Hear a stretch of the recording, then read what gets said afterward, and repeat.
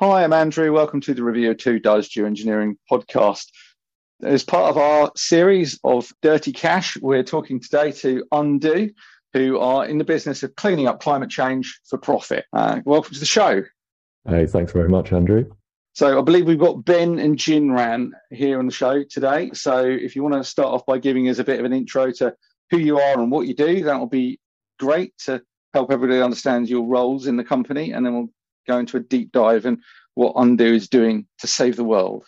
Yeah, fantastic. So my name's Ben Westcott. I'm the head of enhanced weathering for Undo, and my role is to operationalize the delivery of this technology. So scaling it up commercially, and then working very closely, obviously, with Jinran, who I'll let introduce himself now.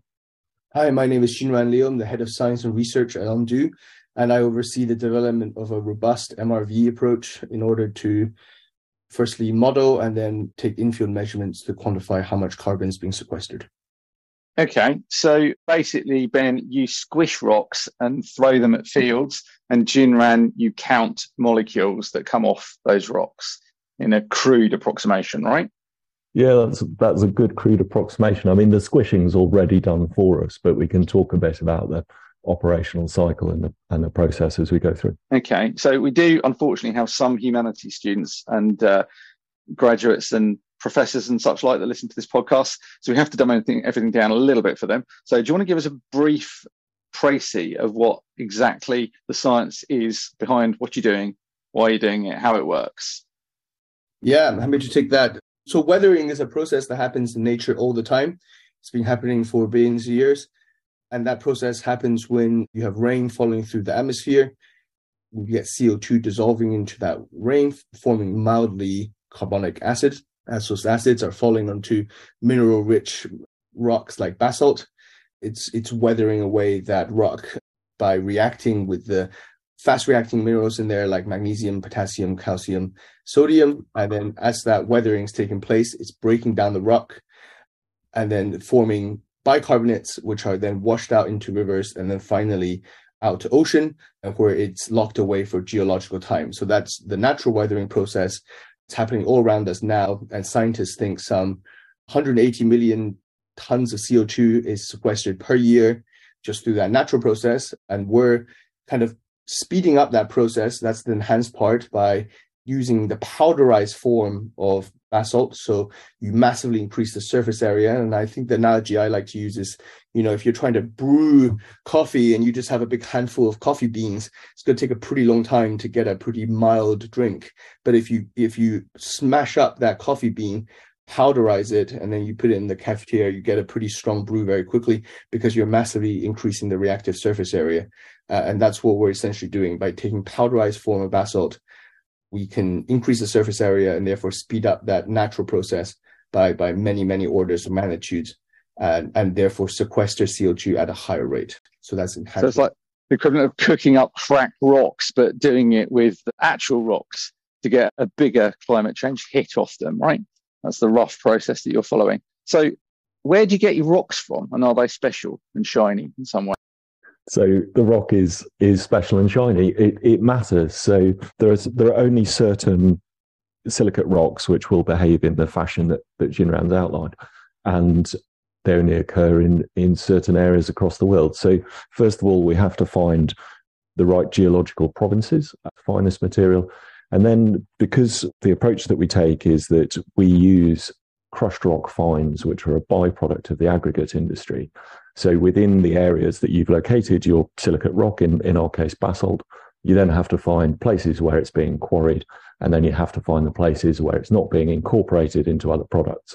And that's the material that we use commercially. So you turn to professional rock squishers to get your raw material, and you're looking for stuff with the right terroir, like fine wine growers, so that you have the appropriate vintage for sequestering CO2, right? Yeah, spot on. Yeah. Okay. So you give me a general answer to the question, but if you could be a bit more specific, what are these rocks and where do you get them from? Are they from, one mine, 10 mines, 100 mines all over the world, or just in one particular place on the upslope of a sun-drenched hill in Gloucestershire? Yeah, so we find, you find basalt all over the world. So it's a volcanic rock, and wherever you have those volcanic provinces, you will very often find basalt. In the UK, for example, we find it in Scotland and in northeast England, and there's some out in Northern Ireland as well. And it's widespread. We also find it. So the Hadrian's Wall structure and the Giant's Causeway are both basalts, aren't they, in the UK? Yeah, so certainly Giant's Causeway is. Yeah, absolutely. Well, the Hadrian's Wall sits atop a large igneous province, right? So you have a basalt. It's a flood basalt that's been overlain with other rocks. Yeah, absolutely. And creates the escarpment of Hadrian's Wall. But your rocks are only useful if they're squished. So how do you mesh with the rock squishing industry to get the fines that you need? And how fine are they? Are they like flour? Are they like salt? Are they like gravel? What? Yeah, so the aggregates industry quarries basalt amongst other rocks, and it uses it for construction purposes, principally in roads. When you produce the chips that go into road, which are about sort of length of your thumb, give or take, then as a byproduct, you produce something called crush rock fines. And these are generally 4 millimeters and down, so all the way down to, microns. And that's the product that we use. And when you say microns, obviously when you get down to micron scale, you get problems with wind-blown dust, and you don't generally want to be inhaling large amounts of micron-grade basalt, do you? So how do you control blowiness of your squished rocks? Well, the great thing in the UK is that it rains a lot, so we generally get a moisture content of, somewhere between 5 and 10%, and so you get binding of those very small particles to the bigger ones, so that when you spread it, you get much lower dust volumes. We're also working with some really innovative agricultural contractors who've got some specific equipment that they've developed to keep the dust levels down. And they are a bit like Caleb, although they've spent less time on the telly. Okay.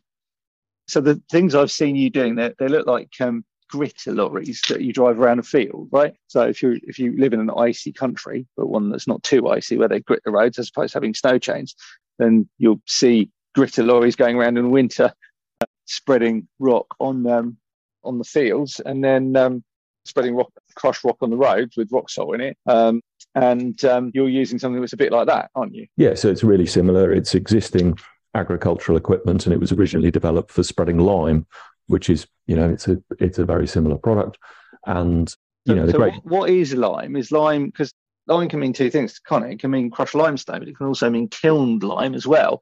And I remember getting quite confused about what constitutes lime for agricultural purposes. And I actually think that in different circumstances, two different things can be referred to as lime. So do you understand agricultural liming to be? Well, it's a product which is put on to raise the soil pH, and that's the purpose of it. And it's in a similar sort of, it actually tends to be far finer than what we're using. But the point is that the equipment works for both. Calcium oxide, or is it calcium carbonate, or what? I think it's calcium carbonate, but I'm not an agricultural specialist. Okay.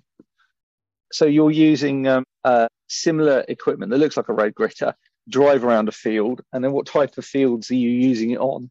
Yeah, so we can work with any form of agriculture, and so whether it's broadacre crops or whether it's pasture land, whether it's under regenerative practice or conventional practice, it doesn't matter, because the reaction will take place in that surface level of the root zone, and then gradually the product will work its way out through the soil hydrology. So we can work with a really broad church. There are a couple of things we avoid. We obviously avoid runoff areas.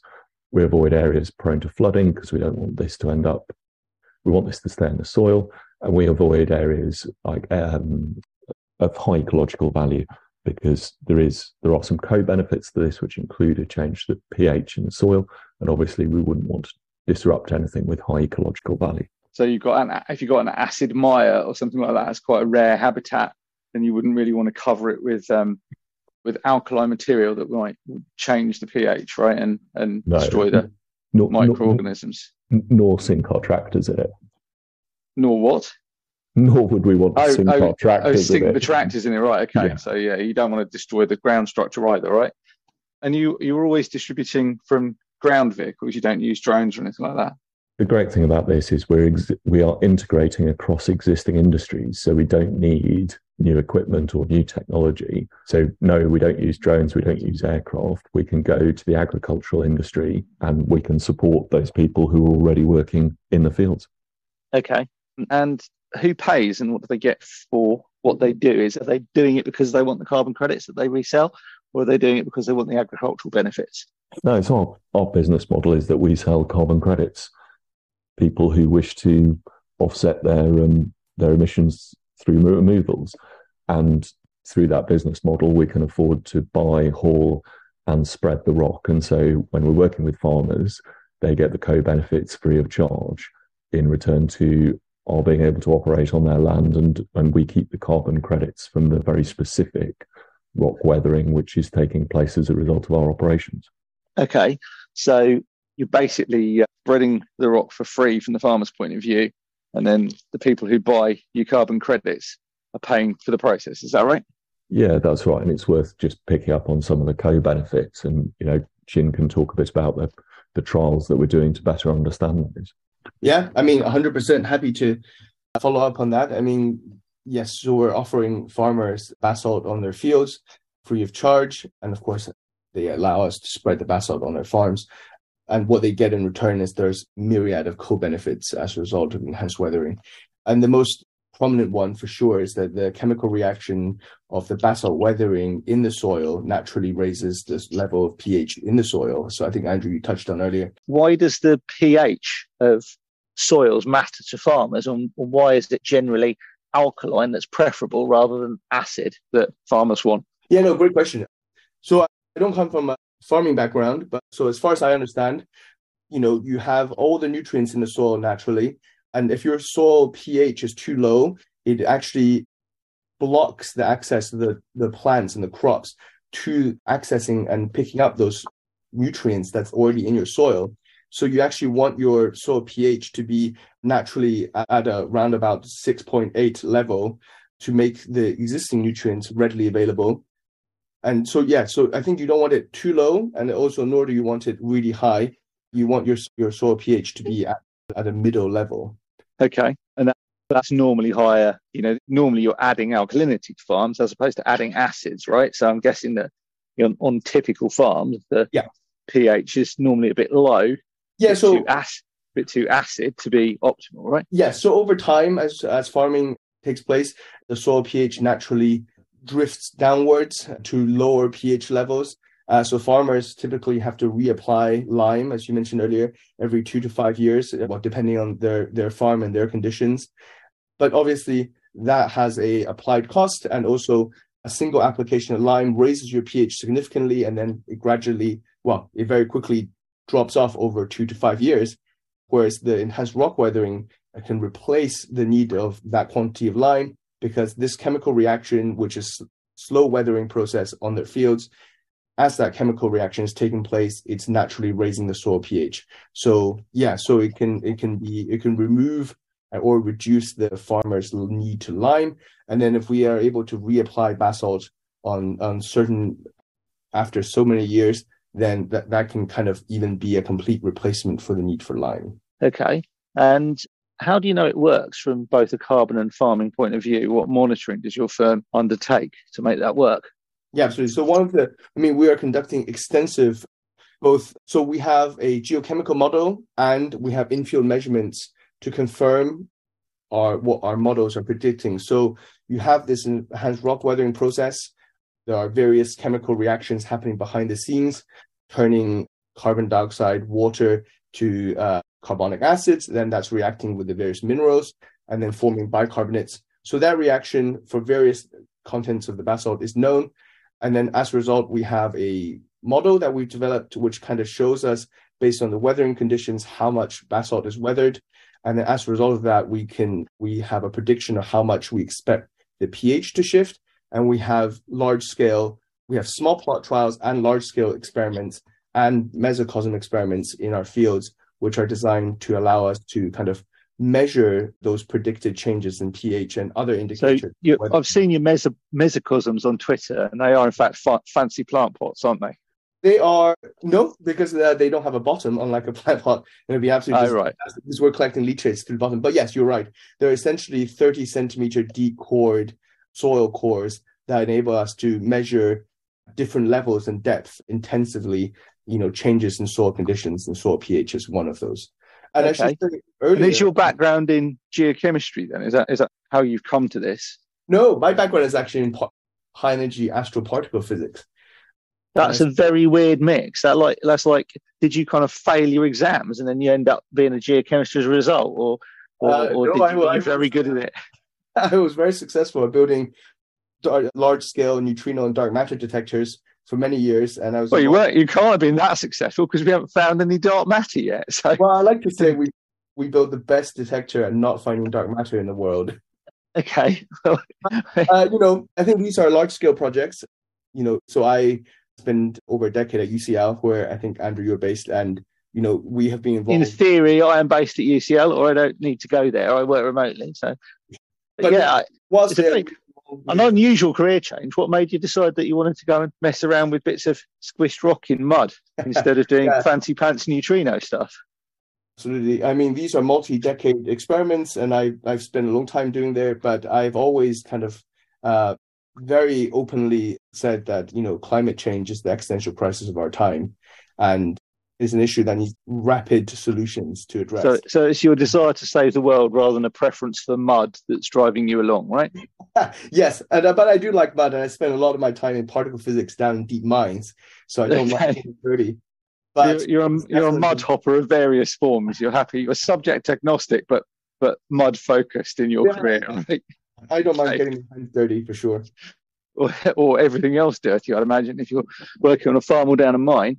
Right. Yeah. So with Undo, you're obviously giving this stuff away for free to farmers, but this is something they'd normally pay for. So what exactly, how are you apportioning those benefits? I mean, it would seem sensible to charge the farmers something. Why do you decide to charge them nothing at all? Yeah. So we're bringing something new to them, and all of this is relative, of course. So there's a strong history of the use of crushed rock fines in horticulture, and actually, if you go back in history, there are other examples of people using crushed rock fines to improve the soil health. But it's not happened much recently, and there's not a lot of experience of doing it in the UK, and so that's why we've gone out and we've said to farmers, look, you get the nutritional benefits. So we contract with them, and our contract says that we keep the carbon associated with the enhanced weathering. They get the nutritional benefits, and also we don't make any claim on any of the other carbon they might be sequestering through regenerative practice, for example. So the organic carbon generates. But isn't that quite closely linked? I mean, like if you're putting basalt fines on a farm, then aren't you creating a lot of pore space within that basalt that is naturally going to create a lot of space for soil organic carbon sequestration in a way that probably wouldn't happen if you didn't put your basalt in place? So, I mean, the line is that there are two separate carbon pools, the organic and the inorganic, and we're just operating in the inorganic. There's no published research at the moment which shows a direct link between the two, although that might change because there are more and more people looking at this. And there may be a positive relationship, but at this stage, we're treating them as separate, and that's a pretty conservative way of approaching the problem. Okay. When you say conservative, I mean, like, you've got to come up with some metrics and mechanics. You can't have a whole team of soil scientists crawling over every single farm. So how do you know that Farmer Giles is the same as your test plot? Or are you just taking very conservative figures and sort of halving the amount of carbon you're storing? Because you could end up, if Farmer Giles' cows come and stomp all over your field and squish the basalt down into, say, a heavy clay soil that's doesn't have a lot of through flow, then you could end up with a situation where a lot of the carbon goodness or carbon absorbing goodness is locked up for 20 years. And therefore, by the time the carbon has been taken out of the atmosphere, then we're all pushing up daisies. So how, you might not be because you're a bit younger than me, but I will probably be pushing up daisies by that point. So how do you know the specific farms that you're dealing with have actually got the carbon characteristics that are similar to your test plots? Principally because we operate in areas, we're heavily constrained by the cost of haulage. And so we have to operate in the areas that are close to our rock supplies and consequently we're dealing with very similar climatic and soil conditions on our test plot as we are. We've actually got at least one other podcast on this. One of the guys, can't remember the guy's name, he looked at rock haulage in Switzerland, and the upshot of it was that if you have to haul your rocks a long way, then it pretty much ruins the carbon benefit, because they're so heavy that you use a lot of fuel moving them, right? Yeah, and that's exactly what we find. So we go, pretty narrow and pretty deep around those areas where we can source the rock, and that's. And where are you looking for customers specifically?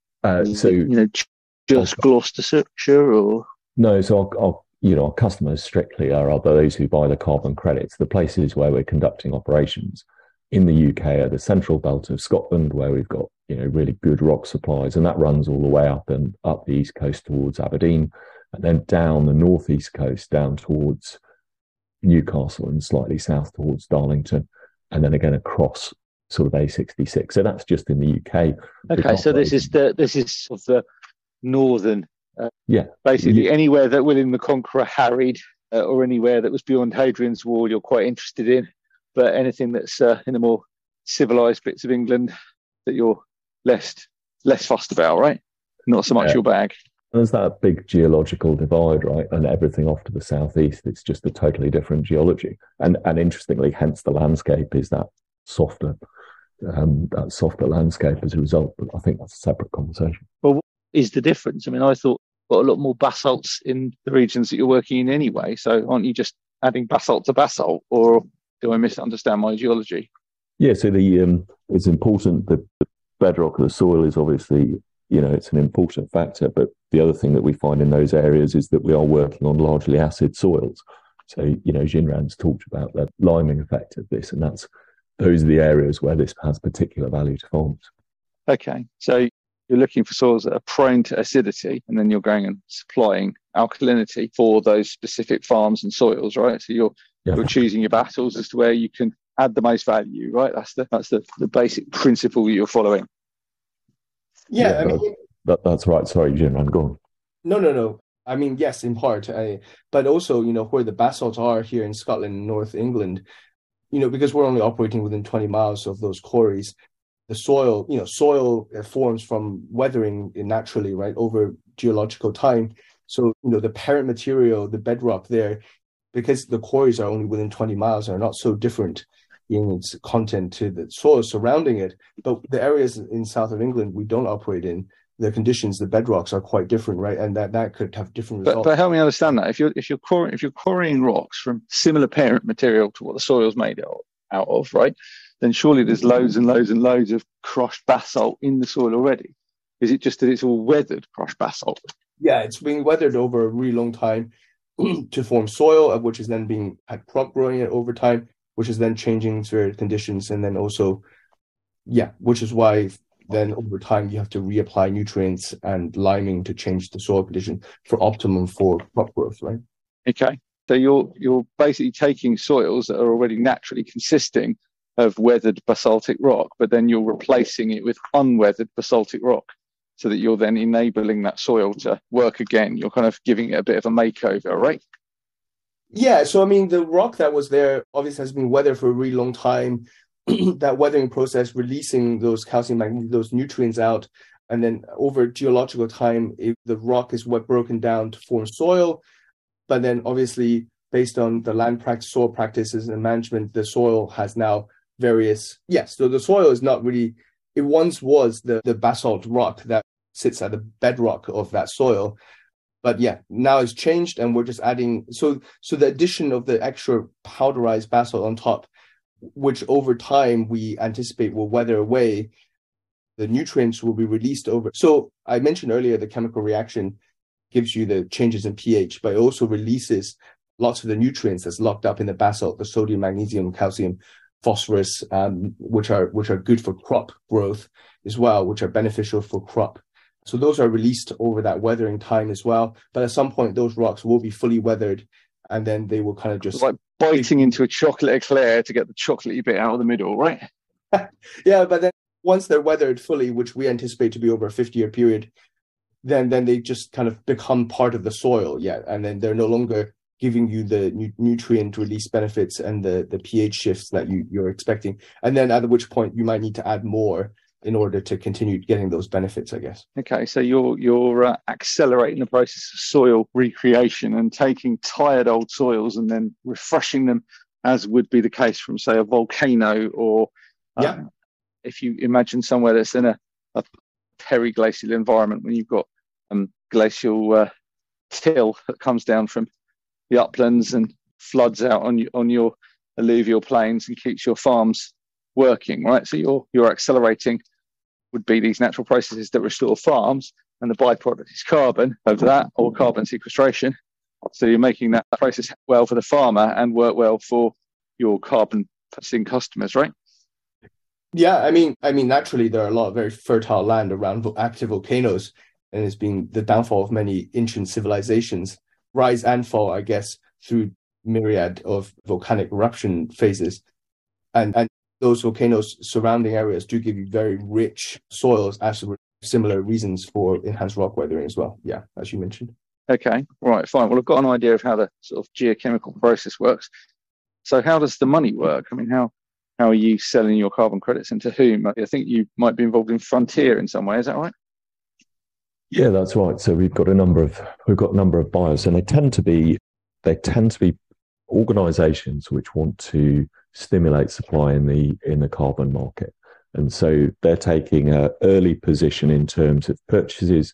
They conduct their own due diligence. They generally have their own in-house scientific teams. And, they buy from us on the basis that we're a new company, it's a new technology, and we're putting the diligence. It's been naive, right? No, they're not. These people have got long-term requirements for offsets. They see enhanced weathering as, part of their long-term plan, but they recognise that they have to stimulate the market through purchase if people are going to scale up. Okay.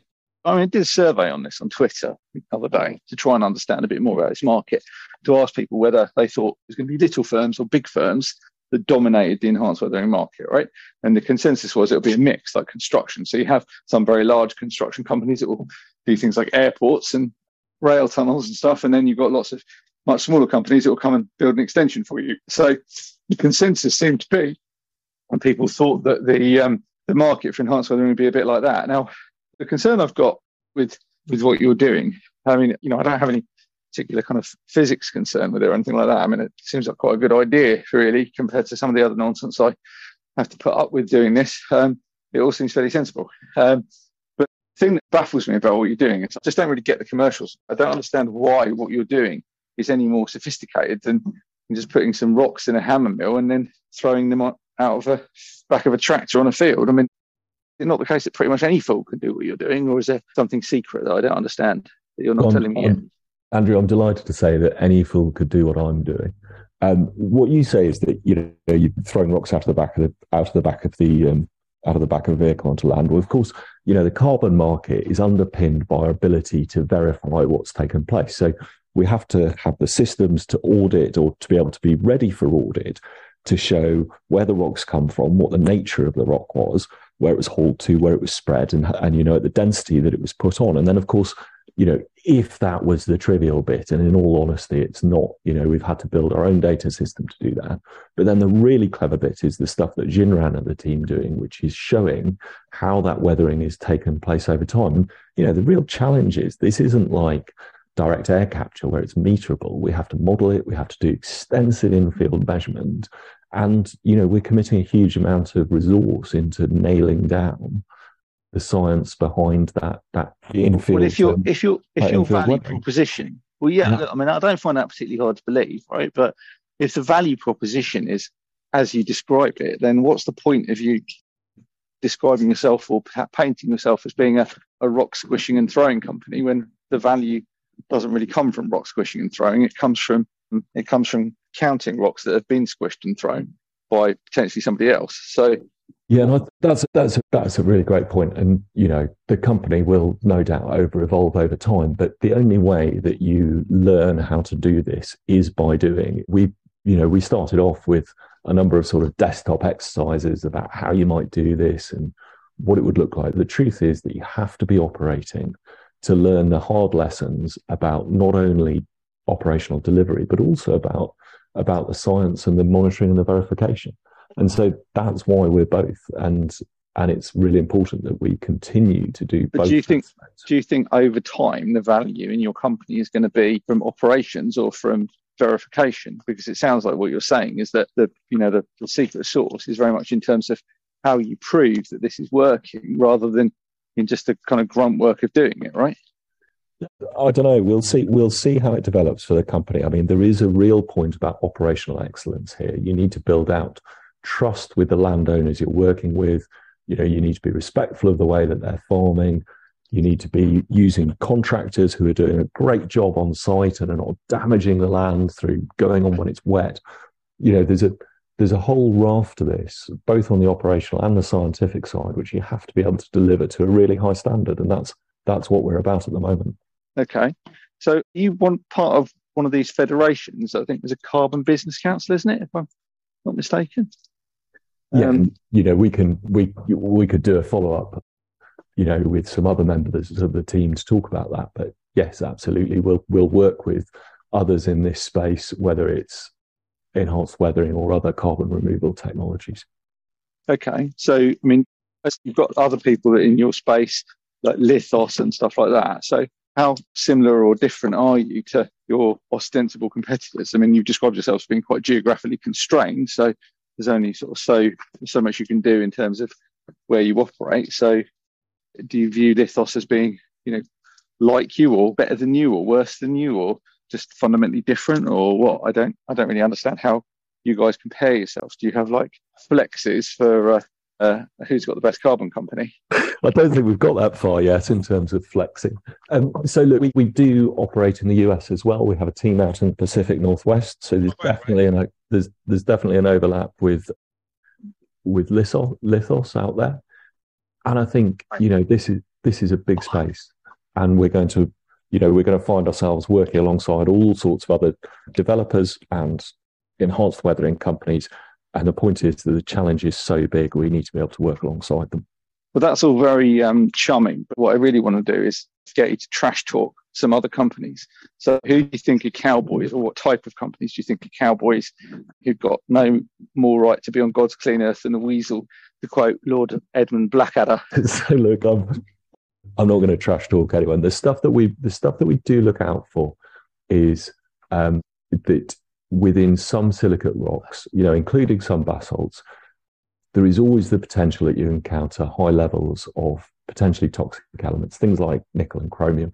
And we're always looking for other people in this space and, keen to see that they are applying the same level of due diligence around those aspects as we are. And, when you look, we co-created the Puro Earth methodology for enhanced weathering with Lithos, and both of us, and that within that methodology, there are upper limits for those potentially toxic elements which keep this practice safe for use on agricultural land, and that's the bit that's really critical, I think, as we. Okay, and what happens if you get that wrong? Are you just not able to farm the fields for a amount of time, or what happens? Well, so we've done some research about what the theoretical impact on the background concentrations of those levels in soils would be. And actually, the within the limits we've set ourselves, the variation is incredibly low. And are you just lucky? Because my understanding of it was that no. We spent a lot. This is our start point. Let me explain what I mean.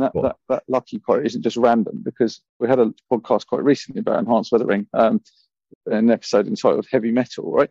About precisely this problem, and the issue they were trying to deal with in that podcast was that the heavy metal concentration seemed to be broadly proportional to the carbon removal, right? So you ended up, if you made the carbon removal better, then you tended to make heavy metal worse, right? So it wasn't an easy problem to solve. But what you're describing is that you either by good fortune or by taking lots of care, you're able to break that relationship. So I want to understand how you're addressing the issue in terms of stopping heavy metal being, an inevitable byproduct and a problematic one of the processes that you're engaged in, right? Yeah, so I think it's pretty straightforward. From an operational side, we screen up front and we do an analysis of the chemistry as well as the mineralogy of the rock. And, at that stage, if we're above those limits that have been set in the methodology, we just discount that rock supply. And, okay, so you think that by carefully picking rocks, you can find ones that good carbon reduction potential, but yet are also not got unacceptably high levels of heavy metal, right? Yeah, and we see really high level, as in that hasn't constrained the volume of rock that is available to us, or at least not significantly. Okay. But it's an important step. But sorry, I stepped on Jinran, so I'll let him pick up on that question if I may. No, absolutely. I mean, it's a very similar line of answer there. But also, yeah, I mean, we very cautiously chose basalt, which as a rock is broadly low potential toxic elements like nickel and chromium. But nonetheless, we do screen every quarry, and I believe then every 3,000 tons of basalt we move out of a quarry, we measure them again just to make sure that, the level of heavy metals hasn't changed and the levels are still consistently below our own internal safety limits. And so, yeah, so it's a very cautious approach. But yeah, also, I think there are other enhanced weathering out there using other materials that's not basalt, which some of them are very fast weathering, but occasionally come with the potential downside of much higher levels of potential toxic elements. But that's why I think we have chosen to use basalt, which as a rock is... Rather than wollastonite or something like that, right? Wollastonite, so it's very fast weathering, but I don't think it depends on where you are. There are very small deposits around the world. But I haven't seen any data around wollastonite heavy metal content. But I have read papers on heavy metal contents of things like olivine, which is very fast weathering, but usually has much higher levels of... Yeah, I think that's where the trade-off was the one that was being described by other people, that, those olivines and wolastonites are where you get the best bang for your buck, but you also have to be very careful about polluting the land, and therefore you want to use it on things like cotton, like Project Carb Down are using, rather than using it on food crops where people are going to eat the residue, because that has the challenge of making sure that you're not introducing that into the food chain, and because they're you can't break down heavy metals, right? So they're likely, I assume, to be bioaccumulative. So if you've got crops that are like fodder crops that are being used to feed pigs or whatever, I guess the pigs are going to end up concentrating the heavy metals, and then ending up your bacon will have a higher level of heavy metals than the pig feed would, right? So 100% gets worse. Yeah, our first concern is not to contaminate land, and that's our highest priority. And also that's also why we have these large scale agronomy trials where we have much high, like double application density. So we spread at a certain application density, and we have trials at double and even higher rates than that. So we spread at 20 tons per hectare. We have trials in our test sites at 200 tons per hectare, for example. Just to check, we then measure that crop for the uptake of those heavy metals to make sure that even at the much, much higher levels of basalt application, there's still no elevated level of change in terms of the heavy metals and potential toxic elements that the plant is picking up. Okay, so you can be fairly sure because you've basically kind of done a destructive testing of some poor chap's field, that your regular fields are not going to be knackered as a result of what you're doing, right? So you're taking a cautious approach. Yeah, and we have been cautious all the way through, and that's, as Jinran says, that's why we use basalt in preference to other materials. So yeah, we have a sister company. They own some land, and we've used their land for the trials, and so that's how we've arranged that. Okay. Unfortunately, it's a rather boring interview because you're not doing anything stupid. I can shout. Yeah, I was going to say you're fed up because we're not doing anything daft. Well, exactly. Yeah, I mean, like this. I want to kick you in the face, and I just can't. And it's like, I don't want to sound like a fanboy, but I actually went to a trade show specifically because you guys were there, and I wanted to kind of see what you did and meet you. And that's actually how I don't know whether I met either of you two at the trade show, but I met some of you. You and I had a good spar over our desk, actually. Particularly some of these, and I really enjoyed it. It was great. I'm a bit face blind, you'll have to excuse me. So I can't really recognise people unless they're wearing the same hat. I can't recognise them when I see them a second time. So my apologies for my autism. So yeah, we had a good spar. I'm persuaded to come on the Reviewer 2 podcast. It's obviously fairly successful because you've come on the Reviewer 2 podcast. But as I say, it's a bit dull for everybody because you're not doing anything that's obviously stupid. If I wanted to buy carbon off you, how much would a carbon cost if you were to sell it to me? Yeah, you'd have to talk to the commercial team about that. But that's a very mealy mouthed answer. Yeah, give me at least the price range. Well, so we're selling at the moment between about $150 and $200 a ton. That's quite cheap. I mean, so Climeworks is like $600 a ton, right? Yeah. So what's seen as being a global target is about $100 a ton. So you only got to get a kind of roughly 30 to 50% price reduction, and you're down at what is widely considered to be the global target, right? Yeah, and that's exactly where we're heading. We're on that downward trajectory, and that $100 a ton is the target we've set ourselves. Okay, and how scale constrained are you? I mean, like, how many carbons can you do? Yeah, it's a great question. So obviously, the UK is a small island floating in the Atlantic, and that's what we've talked about. But the scale really comes as we start to move into other territories. And the truth is that we haven't found the upper limit yet. There are huge reserves of rock close to large tracts of agricultural land, which crucially get enough rainfall for the weathering to take place. And so as I say, we haven't found the upper limit. Is it 10 billion tons of carbon and 40 billion tons of carbon dioxide annually, right? Sorry, say that again. So it's 10 billion tons of carbon and 40 billion tons of, or 36 billion tons of carbon dioxide annually that we're making, right? Yeah. And then we've got to sequester that and get rid of it, right? Yep. So what I'm trying to understand is how much of that could you do? I mean, could I ask you to, get rid of all of my carbon for me if I wanted to, if I was the world king? Or would you say, oh, sorry, we can only do 2, and then we've run out of farms or run out of basalt or what? I mean, I guess from your point of view, the road grinding is the thing that you run out of first, isn't it? So, so eventually we will come up against that limit. But as I say, we haven't found it yet. Our company's aims is that we will put enough rock down by 2025 that it will be sufficient to sequester a megaton of carbon, and that's a really ambitious goal. But it's a megaton. Yeah, 1 million tons of carbon dioxide. So you've got 4 orders of magnitude to go after that, and then we're home. Yeah, exactly. Should have that done by tea time. Yeah, so this is scalable. We haven't found the upper limit, and we've got some pretty ambitious targets. But your economics depend on people building roads, right? So, well, it depends. It depends on people. It depends on people quarrying this particular type of rock. So, which is predominantly used for construction, and there's a lot of construction that goes on. Yeah, but I mean, like, there's an obvious limit to that, right? You can't. What the economics going to look like when it's no longer a byproduct, and you've got to actually make it. Yeah, no, I think that will become a challenge in time. And the honest answer is that we're still working on that. That'll be a big piece of work. I mean, it's handy that it's a byproduct. Like, I mean, I'd imagine crushing your own rock is going to cost you a lot of money, right?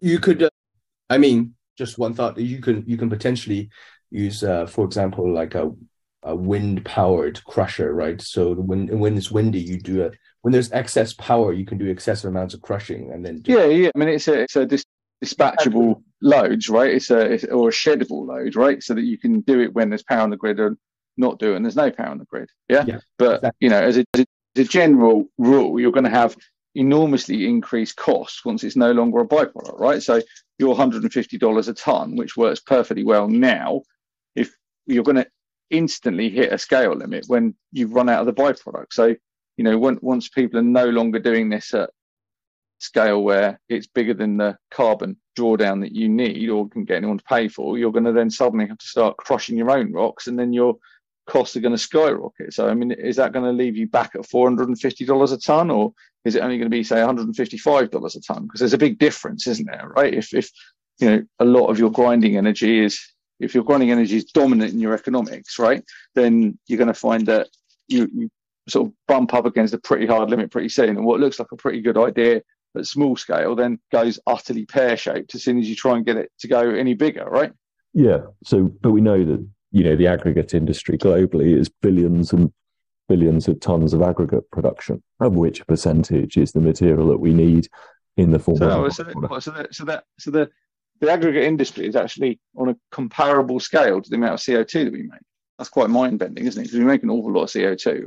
I don't think of myself as I don't sort of pop down to the shop for a bag of gravel when I go and buy my shopping, right? So it's not as apparent to me when that I'm consuming aggregates. But I guess when I drive over a bridge or something like that, or bury one of my enemies in cement or something like that, then I'm using aggregates for that kind of thing, right? Yeah, and construction is just continuing to grow across all parts of the world. As poor people decide they selfishly want to live in buildings as well. So there is.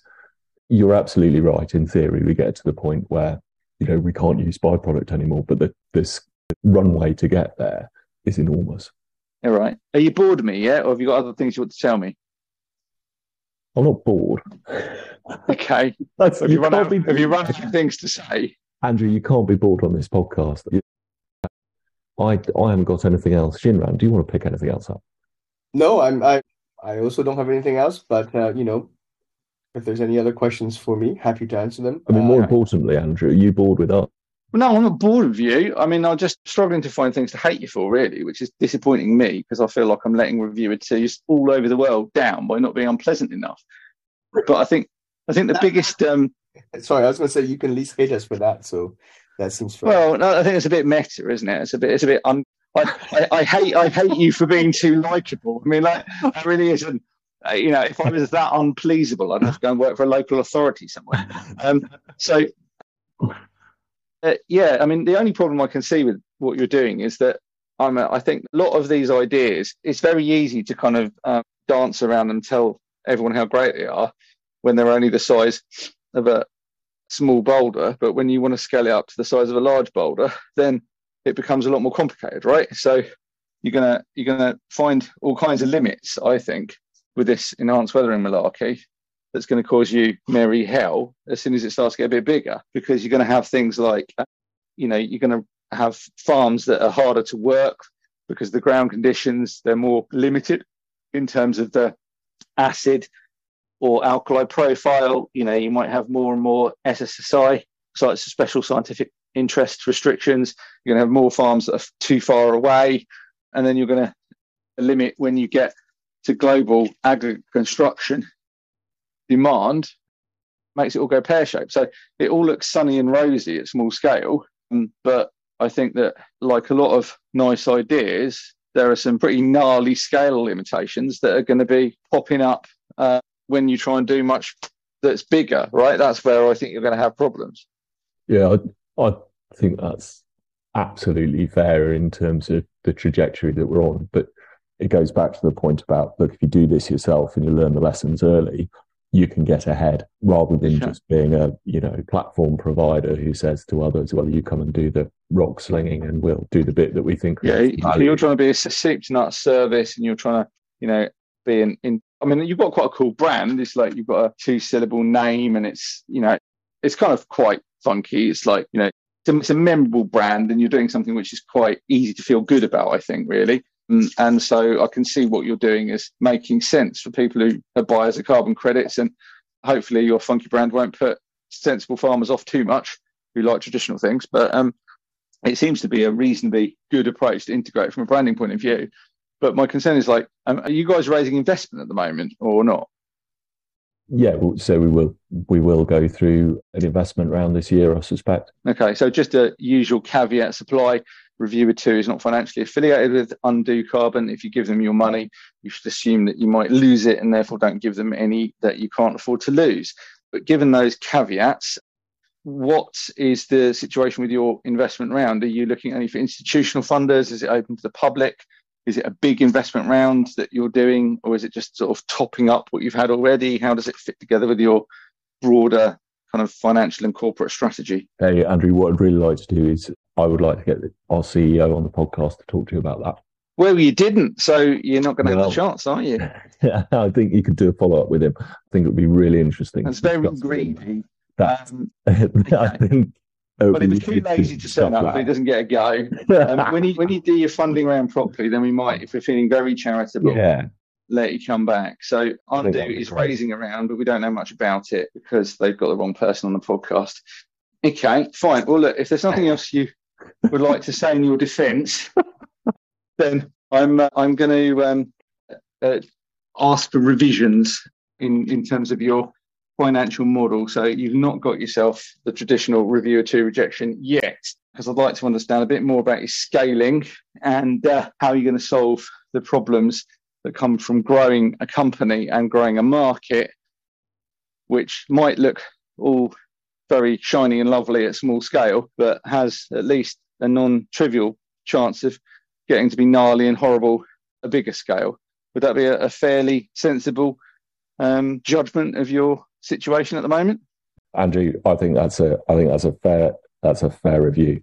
And as I say, we'd love to do a follow-up to talk about some of that scaling. Okay. Well, I think this is the first time we've sent someone away for major revisions. So that's the verdict you've got. So well done. You're not the first person to be accepted, though, or the first person not to be rejected. We have actually accepted a few people or papers. We haven't got a paper from you, obviously, so we're rejecting your very persona. You're the sum total of all of your achievements on Earth. Every fibre of your being is being judged by a reviewer 2, because you haven't got a paper that we can poke holes in or laugh at. But anyway, you've got a major revision. So improve your commercial numbers, your economic analysis, and come back to us, and we might accept your paper. Thanks for coming on. We got a paper in the pipeline too, so we'll have that. Oh, you got an actual real paper? It's very bold. Tell me about that. It's coming out, so I think it's going to be out in time for the next round, I think. Oh, okay. Well, and what's that about? Tell me about that, because that's all new. I didn't know you'd have, because when you bring companies on, you just assume that they're a bunch of greedy charlatans who don't do any proper work. So that didn't even occur to me that you might have a paper to talk about. So tell me about your paper. No, we're trying to do proper science and having our peers assess our quality of our work. No, the first one, we have a few in the pipeline, but the first one that's coming out will be on the co-benefits that we were discussing. So we have been running trials ourselves in our land, but also in collaboration with some academic partners, national labs. So this one will be in collaboration with Newcastle University. We've been doing trials on their research farm, very well managed soil, really well understood soil in their farm that they've been kind of running trials for multi-decades. So we've been running some yield trials there to test, as I mentioned earlier, about the benefits to crop by raising that pH, releasing those nutrients. What kind of yield response can you expect to see just from the basil application? Because it's still pretty light hammer, because you have a lot of powerful factors that can change yield, right? And basil application, that low density, 20 tons per hectare, only 2 kilos per square meter, is a pretty mild hammer just to see what kind of response you can get from that. And isn't that just down in the noise, though? That's what you would think that, but I think you might be pleasantly interested in the results we're about to publish. And then also along with analysis of we then also had a full digest of the plant to check for all the potential toxic elements in the plant tissues, just to make sure that there's no addition. Oh, right. So you squish the plants or burn them or boil them or bake them or whatever, and so you've got a heavy metal profile. I guess you're testing the ash, right, to try and find out what's remaining after your barley or whatever it is has grown, right? Yeah, we do a full assay digest of the plant, and then we use ICP-MS to measure various heavy metals and other potential toxic elements. ICP-MS? What's ICP-MS? It's just a measurement technique standardly used in this field to measure for heavy metals. Well, yeah, I figured that, but so it stands for inductively coupled plasma mass spectrometry. So, oh, right, okay. Well, yeah, I mean that's a more useful description. I think right, an idea of roughly how it's a mass spectrometer that allows you to open up the various elemental masses and study what kind of elements is in your plant. Okay, so just to the science of that, so what you're doing is you're creating a gas plasma, and when you create a gas plasma, then that means that you're looking at individual ions, and you normally have a single, like a 1- ion that you're putting through in the plasma, and then you're steering that by looking at how much an electric field can shift this ion going through your analysis equipment, and it bends it more if it's a lighter ion, and it bends it less if it's a big heavier ion. So your hydrogens would bend a long way, and your uraniums would bend not at all or not very much, right? And then you get a nice little kind of like a rainbow of atoms, ions come from your plasma. That's roughly how it works, right? Yeah, it's a technique. So we use a myriad of different digest techniques, but and that is one of them. And yeah, so this is definitely a technique we used extensively when I was in mines building dark matter and neutrino detectors to measure our detectors for nuclear contaminations. But now also we're using this in-field to measure, to digest. Okay.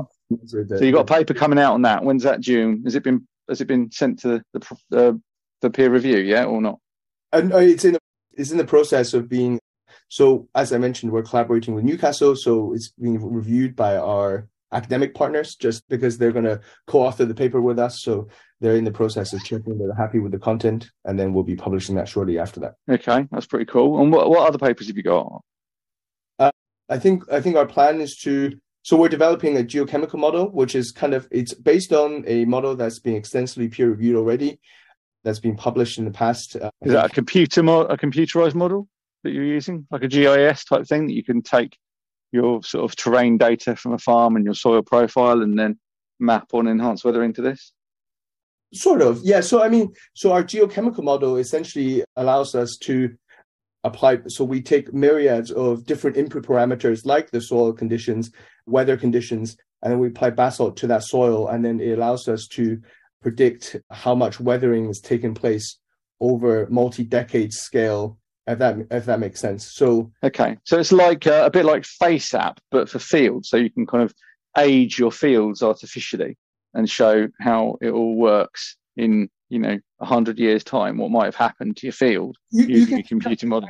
Yeah, so we're tracking what's happening to our basalt in our field, and then as a way to estimate how much carbon dioxide we can sequester over the multi-decades time scale where the weathering take place. Yeah. Okay. And what other? So you've got the plasma ash analysis or acid analysis. You're not using ash, you're using acids. And then you're using, you've got a numerical model to see how the weathering might occur over a century or whatever. So what other papers have you got in the works? Because that's what people really want to hear about. It's all very well to do your corporate advertising thing, but a bunch of scientists listen to this podcast. Therefore, they want to understand the nitty gritty of what actual science you're doing. So, sure. Yeah, we're doing an extensive amount of science. So I think, as Ben mentioned, to date, there's no single method that's proven accurate in quantifying the amount of CO2 being sequestered. And that's probably this large barrier to entry for scalability as well. Because, I always said enhanced rock weathering seems like this triple win situation, because you're taking a byproduct using existing infrastructure to spread an agricultural land. So no changes in any of those uses of roads and lands. And you have all the myriads of co-benefits for farmers. And then you also have this, obviously, the most important thing is actively removing CO2 from the atmosphere. But one of the current things that we're working on is developing a robust MRV approach that can be scaled for global operations alongside, deploying and spreading that basalt on all the lands. So we have a geochemical modeling team, as I already mentioned earlier. I'm not a geochemist. I very much a particle physicist, but trying to bring my particle physics background and experience and expertise into this field. But we sit on a different table in the canteen because you're better than the geochemists. We 100% all sit in the same table, and actually, it's been a delight to work with. So the science team, we're about 12 people now. And I have rarely worked with a group of people with such a diverse range of expertise and experience. So we have soil scientists, we have geochemists, we have microbiologists, we have particle physicists like me, and we're all trying to tackle this really difficult problem, but from different perspectives and backgrounds. And it's been actually really, really fun. So how many people work for Undo at the moment then? I think it's about 60. Is that correct, Ben? No, it's a bit under. We're low 50s at the moment. That's quite a lot. It's much bigger than I thought it was be. And is that mainly funded by venture capital, or is it mainly funded by customer subscriptions from people like Frontier? So it's funded by a bit of both. And I guess the important point about that is you need a big team, because you have to approach this from a sort of systems perspective. And it's not just the science, it's not just the operations, but it's also how you design the product that you're selling onto the carbon market. And, you've talked about the brand and all the work that goes into that. So that's why we're a big team, but it also gives us an inherent advantage as we go to scale. So who do you sell to other than Frontier?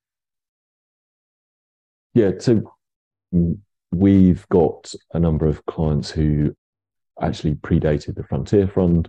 We're still working with them. And there are others. We go through platform sellers, of course, who are essentially selling on to their own clients. Okay, so they're like intermediaries. They sort of aggregate the carbon and then sell it carbon from a number of sources. I guess there's a degree of redundancy, right? So if you're buying carbon from a lot of little startups, then you don't want to be in a position where if one of them finds that it doesn't work quite as well as they thought it did, then everything stops, right? You want to have, buying a bit more than you need, and then hopefully the few people that fail will be not enough to kind of mess everything up as a whole, right? Yeah, and you also find that companies want a mixture of different types of carbon credits. So they'll want some which are cheaper and lower permanence, some that are more expensive and more permanent, which is where we find ourselves.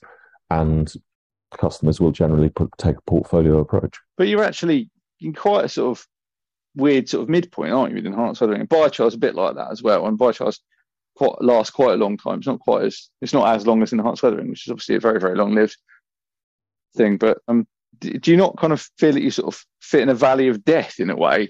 You're not kind of quite shiny enough to be like Climeworks, where people want the kudos of being associated with the whiz-bang technologies that makes everyone feel that they're all very clever, but you're much more expensive than people who lie about trees, which is your competitor at the bottom end of the market, right? Yeah, so I don't think it's a valley of death. I think we've fit in a really neat midpoint, because I don't think anyone that we have spoken to from a commercial perspective thinks that you can get to meaningful volumes of sales at a price point much north of $200. So, those really expensive technologies that are developing, they've got a long way to go to come down the cost curve to the point at which they can do large scale contracts. I mean, bearing in mind that people like you, normally with the cheaper credits, right, they're just rubbish. And like, I think Verra, I can't remember if it was Verra who was being criticised, or it was Verra who was doing the audit, but something to do with Verra found that I think 95 or 97% of carbon credits that were sold, that were nature-based solutions, were just a lie. They just, there was just no carbon associated with them at all. It was just nonsense, right? So I don't think it'd be too hard to make a case for people to spend a bit more money and do something like what you're doing. But when it comes to competing with people like Climeworks and stuff like that, who are somewhere around 3 times more expensive than you are, what's the angle with that? I mean, are people just giving money to Climeworks because they think one day they might be cheaper? Or, are they doing it because it's mainly just very newsworthy and you don't get, I mean, like objectively, you guys don't get as much press as people like Climeworks do you? Right? Someone driving a gritter around in drizzle is just not as sexy as a Climeworks factory. And so you're a bit the sort of Cinderella technology. So look, I think there's just lower awareness. And one of the things that we have to do and that our commercial team are getting very good at is educating buyers about what it is we're doing, why it's permanent, why it has value, and why it's different to, direct air capture or some of the other technologies. And, the challenge will always be that a lot of buyers want a meterable solution. And this isn't that. And so we have to take them on, we have to explain to them what we're doing in terms of MRV and why what we're doing is credible. So yeah, I guess challenges there. The problem is if you've got a non-meterable solution and you're dealing with a corporate ecosystem which is so steeped in falsehood as the market that you're operating in, it becomes quite difficult for you to. I mean, personally, I don't think that you guys are like illegitimate and shonky. I'm not saying that. I mean, I haven't audited your MRV, but I've got a pretty good ear to the ground in the industry, and I've got a pretty good intuitive feel for when people are bullshitting me about things to do with carbon. And I don't get that impression from you guys. You seem pretty legit, but I would imagine that you have a difficult time sometimes distinguishing yourselves from people whose stock in trade is telling fibs about forests, right? Sorry, I've got to laugh. I mean, but it's true. I mean, it's like it's funny, but it's also true. Well, it's not. There are a huge number of project developers out there doing nature-based solutions who are doing a great job, and it's really important that they continue to get the support for what they're doing. Yeah, but more importantly, there are an even larger number of people who aren't, right? So I think the key in this, and I think it's true across the whole market, is that we need to build trust, and we work really hard to build trust with the organisations and the industries we have to partner with to deliver operations, and we have to build trust with our eventual customers who are buying those carbon credits that we are indeed credible, we're safe, and we're doing the right thing. And that takes time. Are you externally verified, or do you rely on your own internal verification? Yeah, so we'll be externally verified for our And projects who? through through the Puro methodology predominantly. Oh, so Puro is a marketplace, but they're also providing you methodological Puro support, don't, right? but Puro, as I understand it, don't have a marketplace anymore. But they Oh, develop. they've jacked that in, have they? So we work with them to develop a methodology. There will be a third party verification body coming in to verify the carbon credits that we produce, and that gives us a reach market. And the people that verify, do they verify your processes and procedures, or do they actually go out into the fields and dig holes and measure stuff? Yeah, so I think it'll be all of it. So there'll be an element of audit where we show, we took this rock and we took it to this place, and then there will be the bit, around the results that Jinran and his team provide about the weathering rates. And so the combination of all of that gives us the sort of through life cycle analysis and gives us an indication of the total sequestration. So if I buy a carbon off you, how much of the money that I spend for that carbon is the actual amount of money that you've taken to get me my carbon, and how much of it is that the sort of mucking around costs, the marketing and verification and all of the other nonsense? How does it split up between operational costs and what you might call office costs?